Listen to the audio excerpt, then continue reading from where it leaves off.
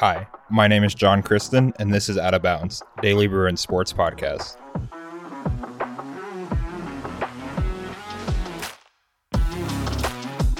Hi, hello everyone. We're back talking about UCLA football on Out of Bounds. I am your host, John Kristen, a senior staff writer here at the Daily Bruin.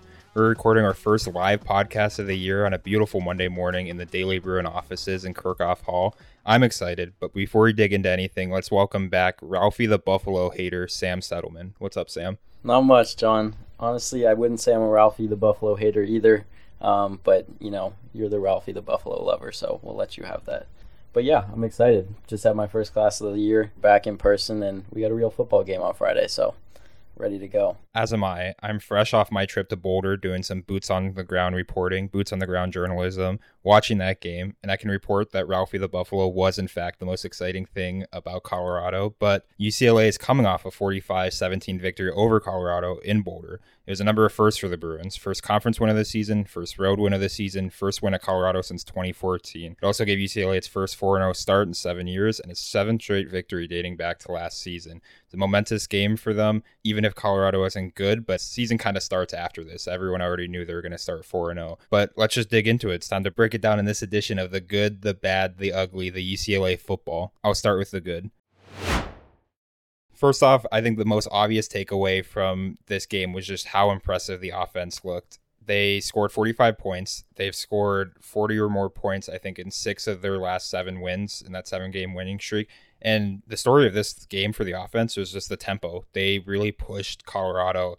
And I think after the game, talking to Chip Kelly, talking to the players, that really was a point of emphasis to kind of get some tempo going, make Colorado drop back in a man defense when they're pushed in a tempo offense like that. And you could just see it work to perfection. I think Dorian talked about it with us after the game that they wanted to force him to drop in the man so they could run a read option and make only one guy there in front of either Dorian or running back Zach Charbonnet. And they beat that one guy many, many times, and it worked like a charm. And honestly, this is the most comfortable the offense has looked this season, especially Dorian Thompson-Robinson, who completed 19 of 23 passes, giving him his third best completion percentage in a game while at UCLA. He just looked comfortable. He found 9 different receivers on Saturday, which I think is one of the most, if not the most, he's ever done in a game. He was really sharing the ball.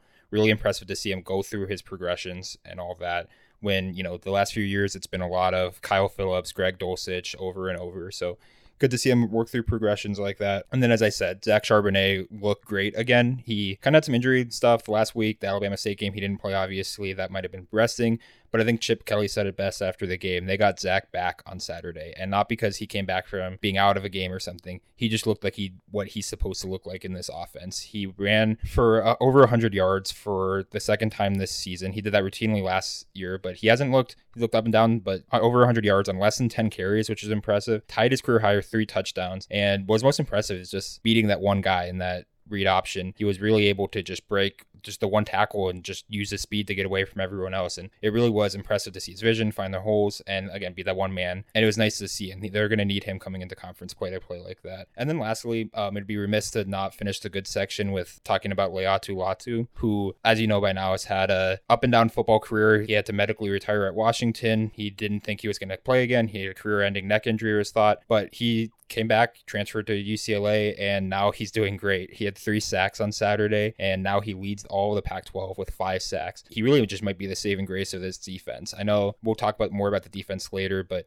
he just looked like a menace from the outside. The 3 sacks I said, he forced a fumble that Bo Calvert recovered late in the game that set up a touchdown. He really was the stalwart of this defense this week, and it was really exciting to see, and I think everyone's happy for him. But I'm tired of being positive. It's Sam's turn to talk about the bad. Yeah, you just talked about Latu. Obviously been a standout for that pass rushing group, but I'll talk about it in a second. The defensive line has not been great this year. Latu's honestly been one of the only standouts in that group. Just talking about the penalties, you look at Gabriel Murphy, who got ejected earlier in the game because of targeting. A lot of timely penalties, 3rd down, 4th down, extending drives, and that's now 2 straight games with a targeting call that resulted in a UCLA player being ejected. So if you look at the stat sheet, I don't think the numbers are going to add up. You're not going to see 200 penalty yards on there, but definitely some costly penalties that you'd like to see cleaned up. And it's something that we've seen the past 3 weeks as well. So once they get to Washington, we'll see if they can clean up some of those timely penalties. But then if we talk about the defensive line, you talked about Latu, who's been quite the revelation so far against maybe not the best offensive line groups in the country, but he's got his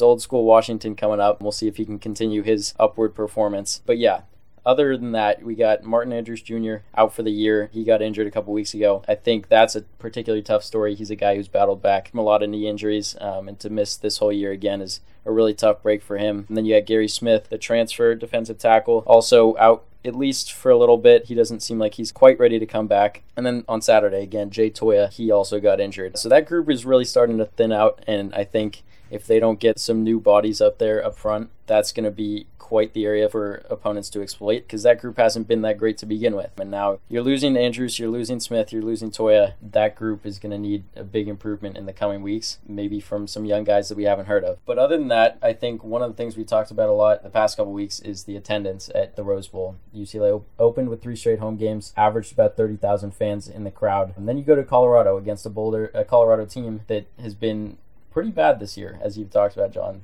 Just about one of the worst teams in the country, and yet that stadium is almost full. And you got fans cheering all 4 quarters despite their team getting blown out at home. Obviously, not much to celebrate for those fans, but they're still showing up, and I think if you just contrast that with what the Rose Bowl looks like, maybe it'll be different on Friday night, given the opponent and the 4-0 start for UCLA. But, I mean, looking at 30,000 fans in the stands again at the Rose Bowl this year would be quite the disappointment when you look at a school like Colorado. But, John, what was ugly about this one? The ugly just has to start with Colorado. They are not a good team. If loyal podcast listeners know, last week I was very passionate talking about how bad Colorado was, and now seeing it in person, they are even worse than I thought, which was hard to do, but they really are the worst Power 5 team this year. Maybe Northwestern is in that conversation after a few bad losses, but Colorado just plain sucks. You can see it there. They look like a high school team on defense, but even with as bad as they looked, they had their best game of the season, at least their best offensive game of the season against UCLA, which isn't great, especially considering that Colorado ran out true freshman quarterback Owen McCown for his first career start against them, and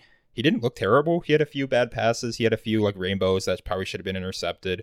He had the one interception to Carl Jones, but he didn't look he looked kind of comfortable in the pocket a lot before Latu got going in the second half. And that's really not a great sign. Colorado scored a season high 17 points. They had more than 300 yards of offense. This was by far their best offensive game. And one of those touchdowns was garbage time in the fourth quarter. But they had some momentum going in the first half too. I know Carl Doyle had a punt at midfield that I thought was kind of like a white flag in the first half that I think Colorado still could have had some momentum there. I know the fans didn't like that, and Boulder, they were booing him and all that, but the offense just didn't look bad. I know it's kind of nitpicky to say that because, I'm not saying they played particularly well. 17 points is not a lot of points, but when you're facing someone as bad as Colorado, this defense should be dominant. Like we saw Colorado played Air Force or TCU or Minnesota, and they just didn't look it. They made Colorado look like a competent offense, which is really hard to do considering, again, how bad Colorado is. Obviously, this is their 4th straight game against I'm going to take that back. It's their 3rd game against a cupcake. The other one was against South Alabama. South Alabama is decent, but really not a lot of like high-level Power 5 opponents. So we don't really know where this defense is, but just judging by these signs, it doesn't look great. But next week is the real test. I think Sam alluded to it. UCLA is going to play Washington on a special Friday night game that I am pumped for. But before we preview that, I'm going to take a quick break. Welcome back. UCLA will play Washington on Friday. This is really the first real test of the season. Washington is ranked number 15 in the AP poll. They're probably the best team UCLA has faced since they lost to Utah last year, which after that, obviously, they started their 7-game winning streak. So really their first real test since the middle of last season, so it'll be interesting to see. Washington is favored by 3.5 points right now. I think that moved. I think it was 2.5 yesterday, which makes sense considering that seems a little low. Washington's won 4 straight games to start the year, all blowouts. But Sam, you've talked a lot about Washington, specifically their quarterback, Michael Penix Jr. What should UCLA fans be expecting going into this game, and how good is Washington? I mean, Washington is just on a different level from what UCLA has faced so far this year. You've talked about the opponents UCLA has matched up with so far and the offenses they've matched up with so far, and how this UCLA defense has made a lot of bad offenses look pretty good. Well, I think on Friday we're about to see this UCLA defense make a really good offense look pretty incredible. And you look at a guy like Michael Penix Jr., he's been nothing short of amazing for this Washington offense. It's a high-powered offense. They put up points, and they can do it, on the ground and through the air. And if you watch that Michigan State upset that they had earlier this year, you saw how good of a quarterback Penix is. And I think he's going to light up the UCLA defense on Friday. And you got Kalen DeBoer, first-year head coach there. Obviously, he was back at Fresno State last year, where Fresno State famously put up a huge offensive performance against UCLA in an upset win, that time with Jay Kaner. I'm a big Jay Kaner guy, but Michael Penix Jr. is even better. He's the real deal. This offense is the real deal. And I think Washington is going to light up UCLA. I'm not saying UCLA can't, compete and put up a lot of points as well, but I think this Washington offense is going to be a real show at the Rose Bowl on Friday. I, for one, am very scared of Pac-12 After Dark. I'm expecting wild things. I could see both teams scoring in the 50s this game. It's going to be a wild one in Pasadena. Sam and I will both be there. We'll talk to everyone next week about how it goes. I don't think it'll go well for UCLA, but we'll see. Crazier things have happened. That's going to wrap us up. Out of Bounds is brought to you by the Daily Bruin, UCLA student newspaper. You can listen to this show and others by the Daily Bruin on Spotify, Apple Podcasts, and SoundCloud. And a transcript for this show is always available on dailybruin.com. Thanks, everyone.